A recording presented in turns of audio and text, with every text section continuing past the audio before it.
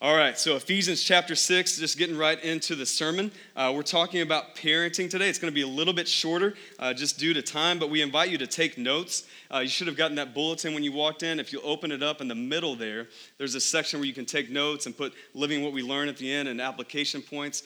So make sure and take advantage of that. Also, take advantage of this book. It's called Parenting by Paul Tripp.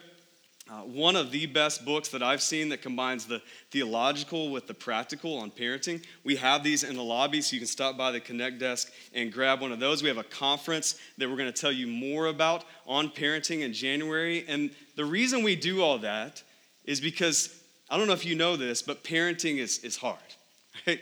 Newsflash, parenting can be hard. If you're a parent in here, you can relate to this, that parenting can be the most exciting, beautiful, amazing thing, but it can also be the most exhausting, challenging thing.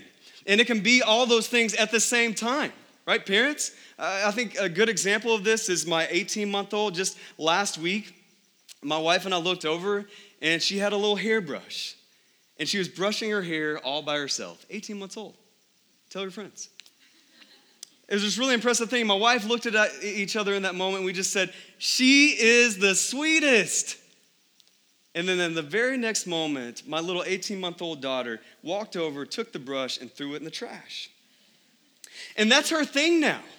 Listen, I still don't know where our TV remote is, but I'm convinced that it was taken out in the trash weeks ago. And my daughter just did that to make me miserable. This is parenting, right? That sums it up, that they can be the sweetest and they can also be so sinful, right? That's parenting. And so we need to talk about what does that look like biblically. And I know some of you don't have kids, maybe don't want to ever have kids, but listen, it takes a village, right? In our case, it takes a church to raise kids. We need your help. You need to partner with our parents, so we all need to lean in on this together. Let's look at it together. Ephesians 6, verse 1. It says this: "Children, obey your parents in the Lord, for this is right. Honor your father and mother. This is the first commandment with a promise, that it may go well with you and you may live long in the land." So we see two commands for children in there. Paul says we should obey and honor. Obey is to listen with the intent to carry it out. Honor is to treat with respect based on someone's role. Verses 2 and 3, he quotes the 10 commandments from Exodus 20, and he explains that this command has a corresponding promise. He talks about that things may go well with you and you may live long. And it's not just length of life, but it's a quality of life, that this is the way God set it up.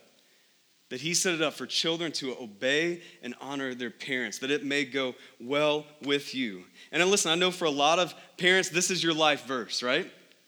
You love these verses. Like some of you aren't even Christians, but you got these verses tatted on your ankle, right? You love these verses, but listen, it's our job as parents to help cultivate this obedience. It doesn't just happen. Our job as parents is to help cultivate it. And so we need to figure out what kind of obedience is this. So it's really important that you look at verse 1 with me. It says, obey your parents in the what? Help me out here. Obey your parents in the Lord. Verse 1 says, in the Lord. Verse 4 says, of the Lord. That when we look at parenting biblically, that it's not simply morality. That when we look at parent biblically, listen, you need to hear me. It's not simply obedience that we're after. That's not what we're after as Christians. We're after more than that. We're after an obedience that's saturated, that's rooted in the Lord, that it's connected to the gospel. Remember, as we look at the book of Ephesians, it's a letter, right? Originally, it didn't have the chapter numbers and the verses. We added that later because this is a lot, and we need to be able to find stuff, right? And so we added that later, but originally it was just one letter. They would have read it all at once. And you have chapters 1 through 3 that are all about this glorious grace. And then chapters 4 through 6 get into how that we live that out. It's an identity that changes our activity. And listen, as Christians, sometimes what we do is we take a theology of grace vertically, and we love that, but then we transfer it horizontally to a theology of works. We think, oh, I know that way, it works that way with God, but in my marriage, in my sexuality, in my parenting, it's more about works. And it can't be that way. Paul didn't intend it to be that way. This is all joining together, meshing together beautifully, and it's painting a picture of a life-altering gospel.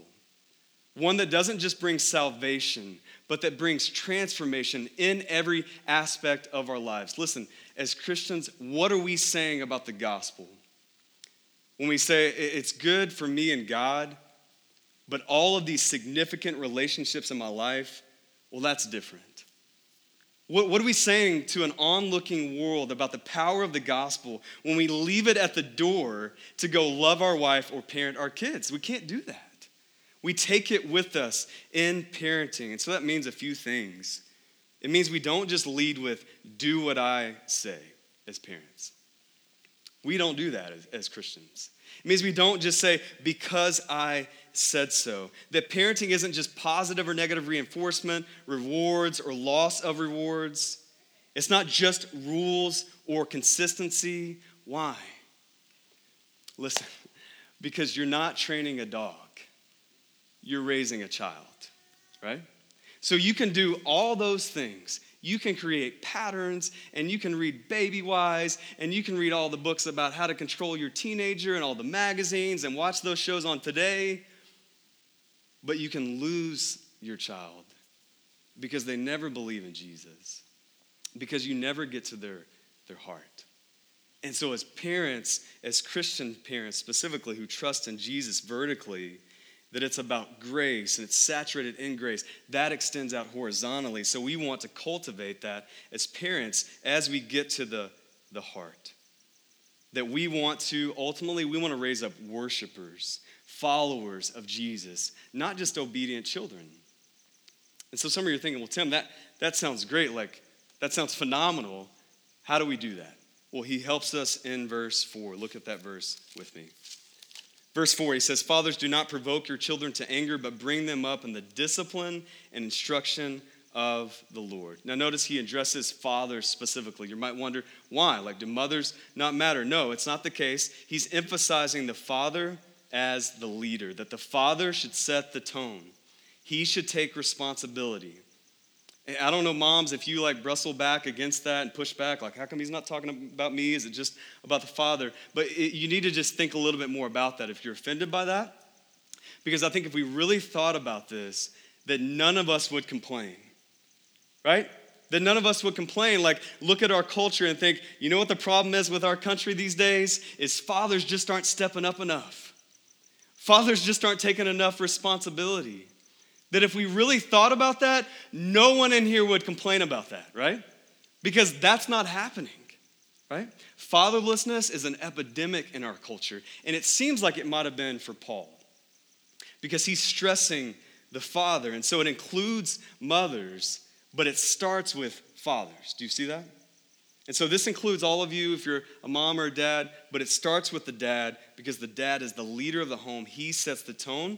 He takes responsibility. And listen, I know some of you have seen this in your own lives. I've seen it over the years as a pastor.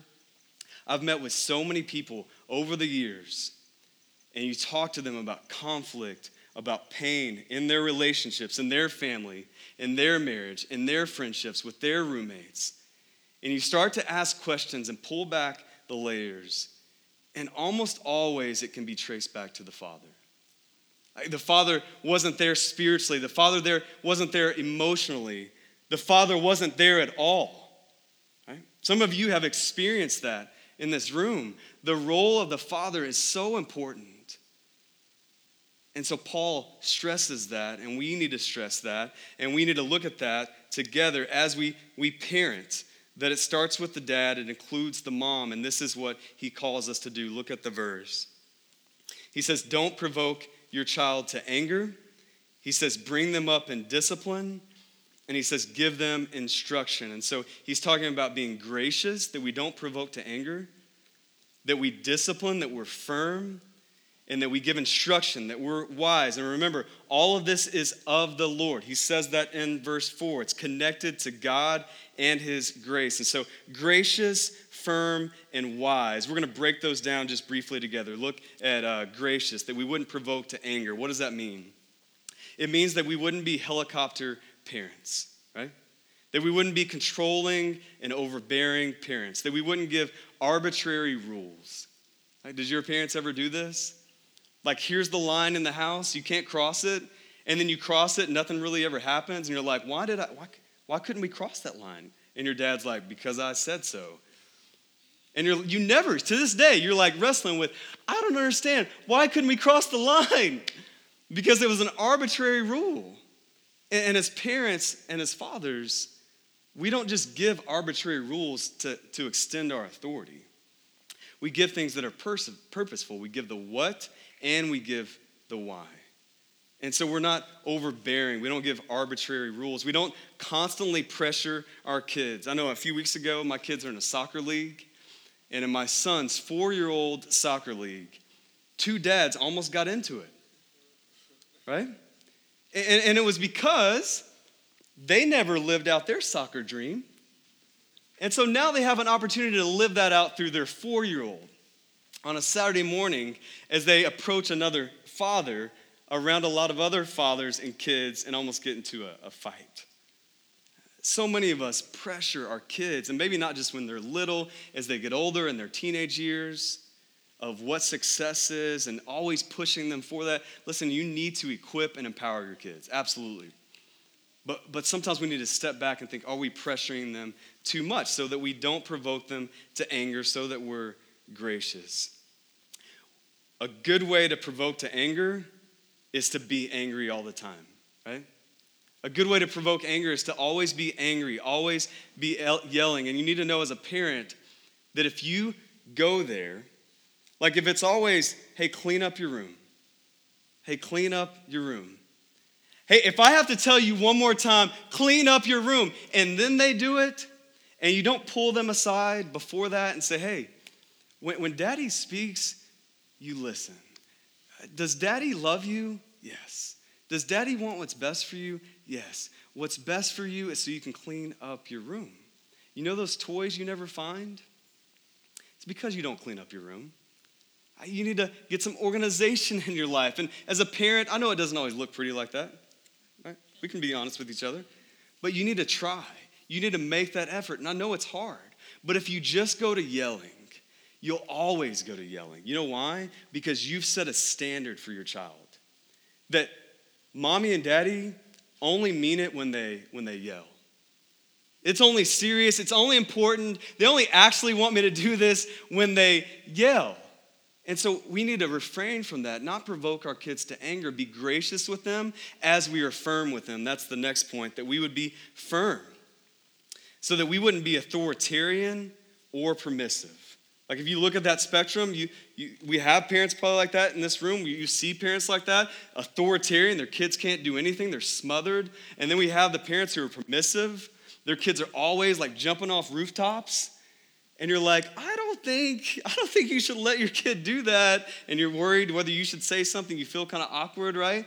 We don't want to be authoritarian or permissive. What we want to do is be firm, that we bring up in discipline, that we give correction with consistency. And you say, well, how does that work with love and grace? Well, you just look at our vertical relationship. How does God love us? Well, the Bible says sometimes he disciplines the ones he loves. So you need to know, as parents and those who partner with our parents, love isn't enabling destructive behavior. It's not. It's not just sitting back and saying, well, that makes them happy as they jump off the roof. Right? They're going to break their leg. And as parents, the most loving thing we can do is tell them, get down. That in parenting, it's not love to say, well, they're going to go out to the clubs anyway. They're going to get drunk anyway. Might as well have a party at the house and just hold the keys, right? That's not love. You're enabling destructive behavior. That is hate. And so we need to be firm as parents. We need to bring them up in discipline. We need to give them guardrails in life and say, hey, you need to stay within these lanes. God is gracious, but if you go outside of these lanes, sexually, financially, there's going to be pain, and I don't want that for you. And so as parents, we need to be firm.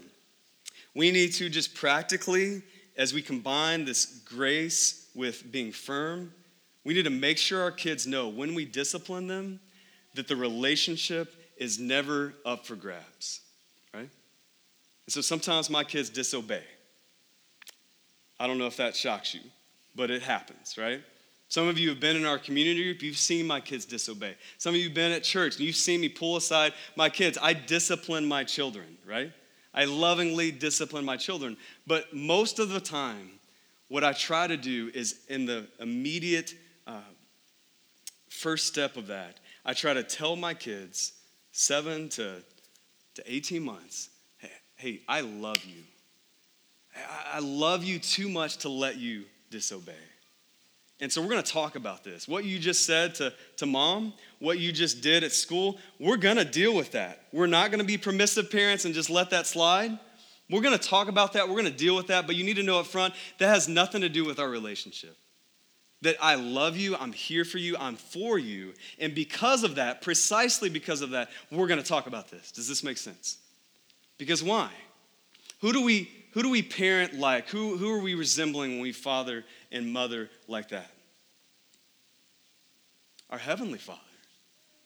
That's how He loves us. That's how He disciplines us. If you've been disciplined by God, you don't think, well, why, God, why would you do this to me? No, you think, God must really love me. I must be secure in Him, and He's going to reprove me because He wants what's best for me. We do the same thing as parents. We're firm. We show them this is for their joy. And listen, as parents, you have to believe that.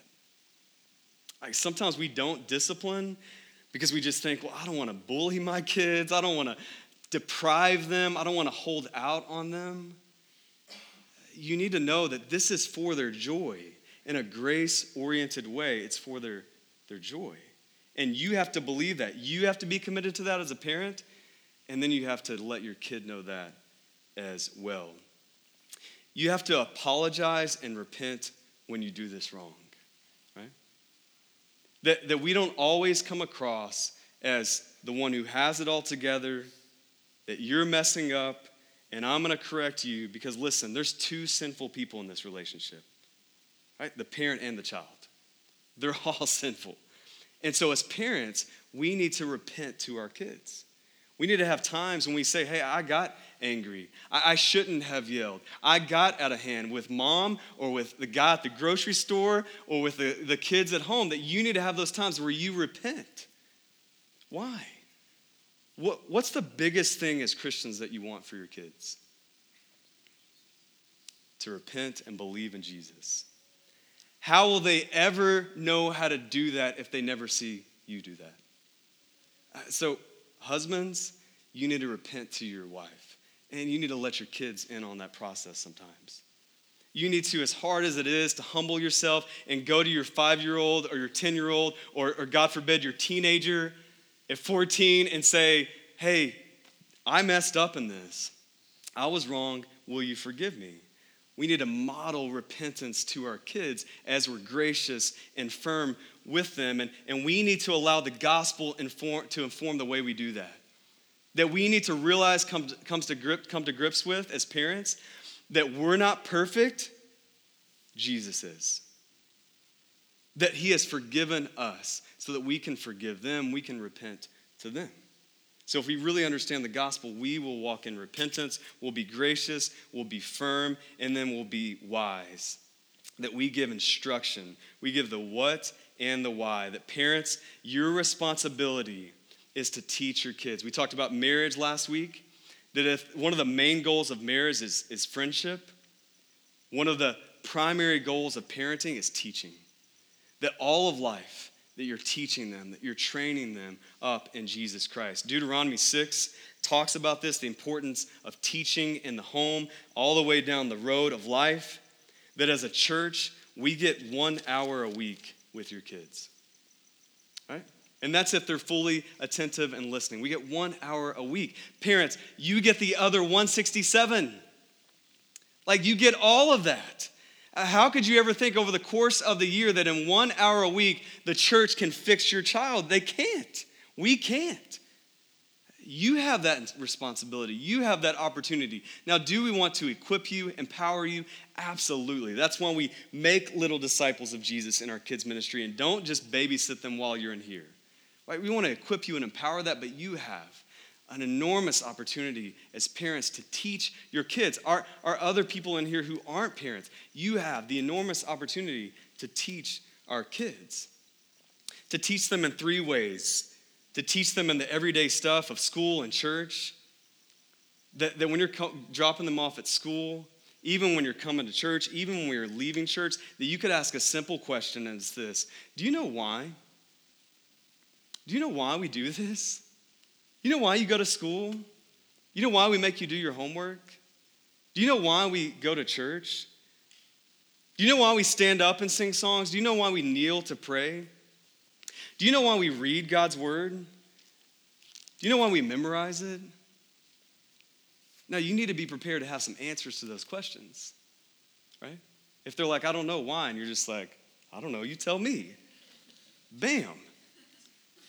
That's not what we do. You need to be prepared to answer those questions. And some of you, that is scary, is because you're thinking right now, Tim, I don't know if I know why. And so as parents, listen, the onus is on us. The responsibility is ours. And so we need to, with desperation, we need to go to Jesus ourselves. We need to go to God's word ourselves. We need to memorize it ourselves. If you don't know why we do that, you need to get around some other people that remind you why. You need to pray and ask God, like, what are you trying to do in this service? I mean, do we just stand up and sit down and talk through finances and talk through scripture just because it's something we do as a society because it looks good on the outside? And you would begin to realize, no, there's a why behind this. We look at scripture, we experience community, we hear the preaching of God's word, we walk in humility, we sing songs because there's something broken inside of us, and Jesus has made that whole through the cross and the resurrection. That's our only hope and joy in life as parents. And once we begin to understand that, we can explain the why to our kids, and we can teach them in the everyday stuff of life why we do things. The second thing is that we teach them when we discipline them. We shepherd their heart. All right, so I mentioned it already. We talk about, do we love you? All right, if they say no, that's a conversation, right? Do mommy and daddy want what's best for you? If they say no, that's a teaching moment right there, that we can teach them even when we discipline them. And the third thing, that we would teach proactively, that we wouldn't wait till something breaks. And so my wife and I are getting ready to have the sex talk with my 7-year-old. And some of you are thinking like, 7? Is that too early? But listen, here's our approach, and I'm freaking out a little bit as a dad, to be honest with you. But I'm bought in, I'm sold on this idea that we want to teach our kids things before they break. That I don't want to wait till my daughter is 15 when she has all the falsities from our culture ingrained in her head and her heart about sex before I then say, hey, you know the birds and the bees? You know about that? Let's have that conversation. And she just dismisses me. Now, I want to do that on the front end. I want to teach her on the front end. And listen, I want to let her know that when it comes to things like sex, that mommy and daddy are the experts. Right? You know what I'm saying? We know how to do this. We've done this. Your friends at school, they don't know what they're talking about. Right? They're not the experts. And listen, I don't know how you grew up, but I grew up thinking my friends were the experts. The movies, the songs, they really knew what sex was about. And maybe my parents, they didn't even know because they never said anything about it. And so maybe they don't even know what it is. Maybe they've never done it before. Like they must not have because they've never even spoken about it. Like, have you experienced that? How'd that go? How's that going for our culture? Like, it's not going very well. And so we need to, on the front end, as parents, dads, you need to lead the way in this, especially with our daughters. And listen, I'm here with you on this. I'm freaked out of my mind about having this conversation. I don't want to have it. But I know what's best for my daughter in the end is if I teach proactively.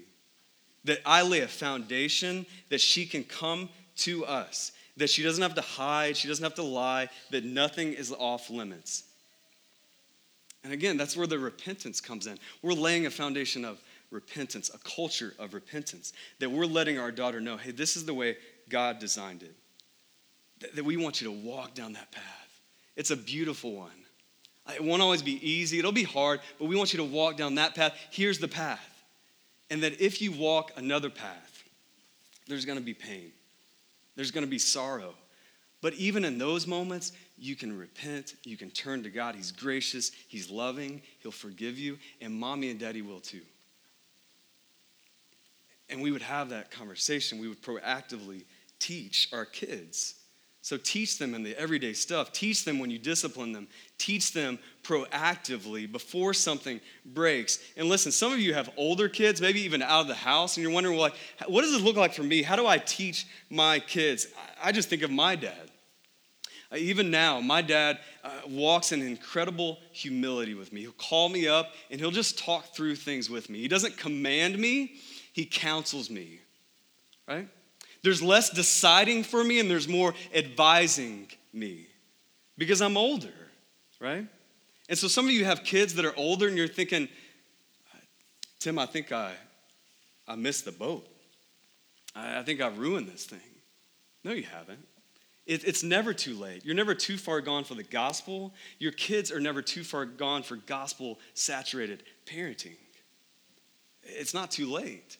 You can still teach them. It may look different. It may be more advising instead of deciding. It may be counseling instead of commanding. We see an example of this in Proverbs. A father is writing to his son, and he talks about everything. Right? Have you read Proverbs?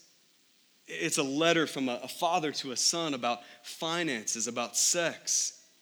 And what you see in there, and you can go read that, and you can use this with your older kids. You can read about how to give counsel, explanation, and wisdom, because that's what he does in Proverbs. He talks about, if you do this, here's what's going to happen. If you do this, you need to know what's behind that, and that you can do that with your kids no matter what age they are, and that we would teach our kids in that way. When we lead our kids this way, when we're gracious, firm, and wise, you know who we point to? We point to our Heavenly Father. We see a beautiful picture of our horizontal relationship with our kids, reflecting a vertical relationship with our Heavenly Father, that it's a theology of grace vertically, and it's a theology of grace horizontally. Do you see it?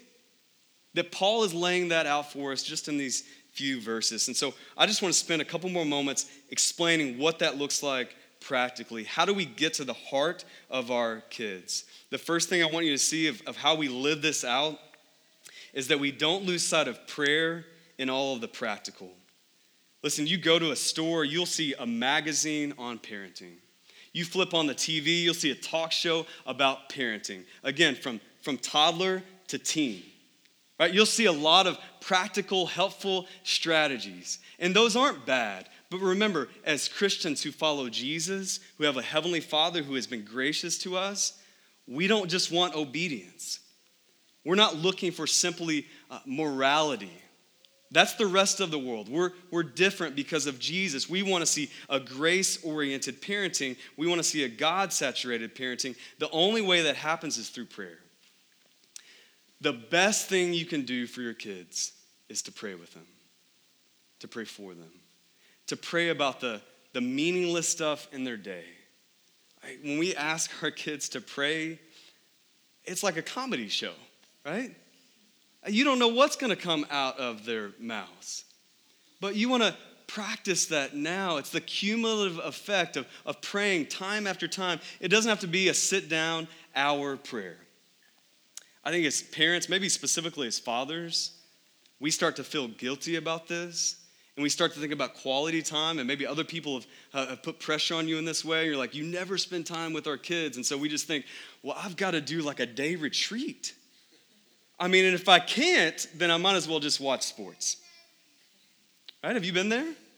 I have. Listen, you need to resist that influence. What you need to do is take those 5-minute nuggets while you're driving in the car. Those times before dinner and at dinner, those times before bed and in the morning. You need to influence your kids. You need to pray with them. Just say, hey, let's pray for a little bit. What do you want to pray for? You want to pray about candy? That's fine. You want to pray about your friends at school? That's fine. You want to pray about your activities? That's fine. Let's pray. Let's cultivate time with our kids as we pray for them. And then you also want to pray for the bigger things. You want to pray thoughts of God. You want to pray God's word. You want to pray, listen, for their salvation. That you as a parent, you have no ability to change your child. You have no ability to cultivate a heart of obedience in your child. You know who does? The Holy Spirit. The best gift your child could ever receive is not a strategy, it's the Spirit of God. And so we want to pray for that. We want to pray for that every day, every night. You want to pray for that with them. And they're like, Daddy, what are you talking about? You love Jesus more than you love me. That we tell our kids before they go to bed at night, right before we say, who loves you more than mommy and daddy? And they know now. It's Jesus. And we talk to them about the cross and the resurrection and how they need Jesus, that they are so sweet, but they are so sinful. And we tell them that, and we point them to Jesus. We need to pray for our kids that God would save them and indwell them with his Holy Spirit. The second thing we do is love our spouse well. I won't go into this. We talked about this last week. Some of the best ways you can parent your child is to love your spouse, to date your spouse, to let them see what a relationship, a godly relationship looks like, that they see you repent to your spouse. They see you have conflict, right? You don't always just kick them out of the house when you have conflict. You let them have a peek in on that, and you do it well. You fight clean. You show grace. You forgive. You repent. That we would do that with our spouses as our kids watch along the way. That we would cultivate relationship and not just criticize behavior. And so this is where you don't provoke your kid to anger by just giving the rules. Like, rules are important. Guardrails are important. But dads, especially, if the only thing you do is come home, and I've been guilty of this, I come home after a long day at work, and I walk in the door, and what do I see? I see toys. I see sometimes the toothbrushes on the floor, right? Some of you aren't parents, are shocked by that. That's because you don't have kids. It's a regular occurrence, right? I come home and I see all this, and my first response is, guys, what did we say about putting the toothbrush where it goes? What did we say about putting the toys in the toy room? I don't give them a hug. I don't lift them up. I don't love them. I don't ask them how their day was. Immediately I go to discipline and correction. We need to resist that. Not that we don't talk about it, but it's not the first thing we talk about when we come home. Moms, as you're with your kids a lot, that you would have an intentional times where you cultivate relationship and you don't just criticize behavior, where you do fun things with your kids. What we do as parents is we do dates with our kids. And so I have 3 of them, so it's a lot of dates, but we make it happen, right? I watch a couple kids. My wife takes my son to a movie or to do something else. She does the same for me, that we cultivate relationship. That when your kids think of you, they don't just think of the criticism. They think of the relationship. That you would make that an intentional time. You would put that on the calendar. One simple thing that we do as parents, and again, we have younger kids. Maybe this would work with older kids. I don't know. But we have them stand up on the chair at dinner, right? Have your older kid do that. That would be amazing. We have them stand up on the chair at dinner. Just every once in a while, we have one of them stand up, and everybody goes around the table and just says what we love about that kid. Like what excites us about our relationship with them, what we think is funny about that kid. And we just have them stand up, and we encourage and we cultivate relationship. You can find ways to do that with your kids. The fourth thing is that we would partner with the church. So it is your responsibility to shepherd your child's heart. But as I said at the beginning, it takes a village, right? More appropriately, it takes a church. Some of you are in here and you don't have kids, you don't want kids. Listen, we need your help, right? Parenting is difficult. We need to come together as a church family to raise up our kids in the name of Jesus. And listen, partnership doesn't look like you just drop off your kids at church and hope it goes well. No, you get involved. We have an amazing kids ministry. We've already talked about it today. We use a curriculum called Dig In. There's take-home sheets every Sunday with really easy ways to follow up on what your kids learned on Sunday. You would take those home and you would actually work through them and not just toss them in the trash, right? That Christmas is coming up. Christmas Eve, you're not going to want to miss it. We have a PBC Kids presentation. Kids are going to read Scripture, sing Scripture in songs. One little girl is going to do that, and let me just tell you, she's been up here before, if you remember that. You that are laughing have, you need to be here for that, right? You're going to want to be here for that, but not just that. You want to help them along the way, learn those songs, talk about what is a baby in a manger? Why? What's a manger? And you want to talk about the story of Jesus' birth. You want to use these opportunities to partner with the church. We want to help you, equip you, empower you as a church to do that. We want you to serve in kids ministry. My wife today is teaching the large group of kids. And listen, if I'm not mistaken, she is the only, or rather, there is no male that does that. That all of the people who do that teach to the large group. There's about 30 to 40 kids. They stand up in front of all these kids. You think you guys are intimidating to teach to? Wait till you teach kids. And all of the people who do that are women in our church. Now, I love that. I love that. My wife's in there doing it right now. I love that. She prepared to do that. I love that. But listen, that needs to change. That men, that we need to be teaching our kids. That fathers, Paul stresses fathers, there's a reason for that. Men, we need to take the onus. In the church, as we partner with the church, we need to be teaching our kids. You know, as dads, especially in a state like Arizona, with our little daughters, we like to talk about getting the shotgun, right? We like to talk about, I'm going to get the shotgun and protect my daughter. You know what your daughter needs to see? She doesn't need to see you with a shotgun. She needs to see you with a Bible. She needs to see you teaching God's word, like breaking down Scripture. And some of you dads are thinking, well, I don't know how to do that. Let's get together. Let's equip you. Our curriculum in kids ministry specifically is very easy. It walks you through exactly what to say, exactly how to do that. This would grow your relationship with God as a man. Listen, my prayer is that would change. It wouldn't just be a rotation of 4 women teaching our kids. They do a phenomenal job. I want them in there, but we need to see our men. We need to see our men with a big fat Bible and opening it up with our kids, and they're crawling all over your legs, and you're telling them about Jesus. Can we change that?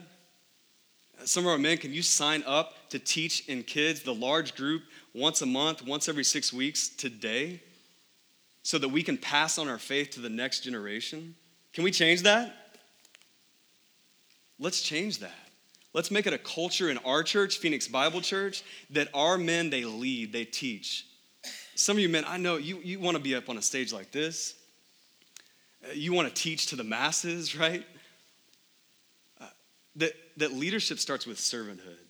If we're going to teach on those occasions, on those stages, we need to teach our kids. You need to start there. And so listen, my prayer is that would change. I pray that you would join me in that. There's a need for this. There's a need to partner with the church. The Fuller Youth Institute did a study that said about 50% of kids in America grow up in the church and they end up abandoning their faith. That means if we have 40 kids on a Sunday, 20 of them will end up leaving the church. There's a need, right? There's a need to partner with the church.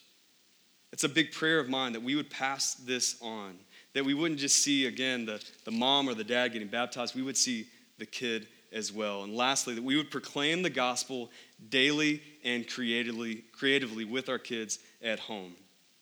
That the Bible calls us to make disciples of all nations, to love our neighbor. You know who's included in that? You know the first people who are included in your neighbor? The ones that sleep in the room next to you, right? The ones that are in your house. They're your neighbor. You know who the nations are? You know who that starts with? Your house, your city, right where you live with your kids. that we would proclaim the gospel daily and creatively. I just want to give you a few ways to do that, some Bibles that you can go out and get. You think, how do I do this? Here's some ways to do that. The first one is the Jesus Storybook Bible. This is a great Bible. It's a starter Bible with stories. It's Jesus-centered. A lot of Bibles for kids, I'm going to just let you in on this, are not. And this one is. You need to go get this one and read it with your kids. Once they get a little bit older and are ready for a real Bible with notes and it still has illustrations, the ESV Following Jesus Bible, we have that one. It's good for really any age. You can read the Bible with your kids. Thoughts to Make Your Heart Sing is a devotional that's very Jesus-centered as well. It's really short and brief. Again, just those little few minutes every day. You can read that with your kids. The Action Bible is amazing. It's the same illustrator as Marvel Comics. And so listen, we don't need to overthink this, right? You just need to buy one of these Bibles and begin somewhere. Start somewhere. With my son, one of his favorite things to do is act out the Action Bible. And so we just read Nehemiah, and in some way in his imagination, he thinks of Nehemiah as a ninja. And so I just let him think that.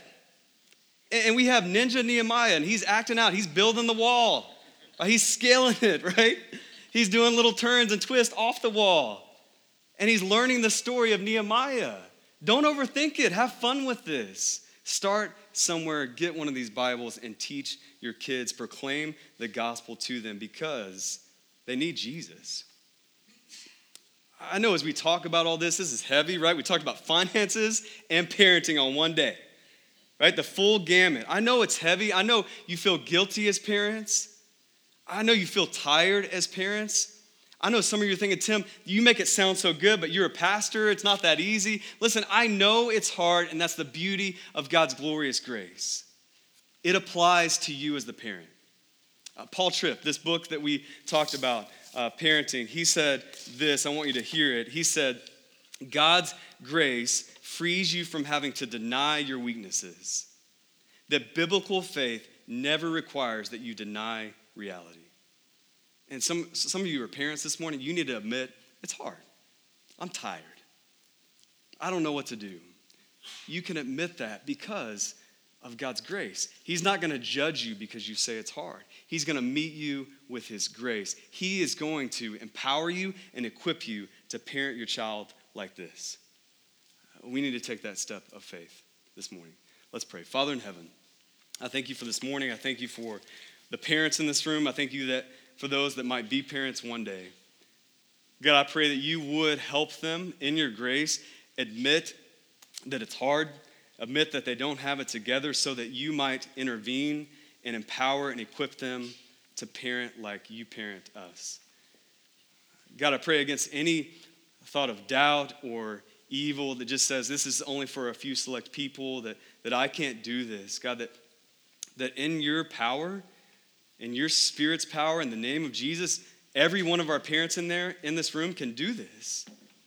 And that everyone in this room who's not a parent can partner with us to do this. That we can do this together as a church to raise up disciples of Jesus who worship him and love him for eternity. Help us to do that as we pray. It's in the name of Jesus. Amen.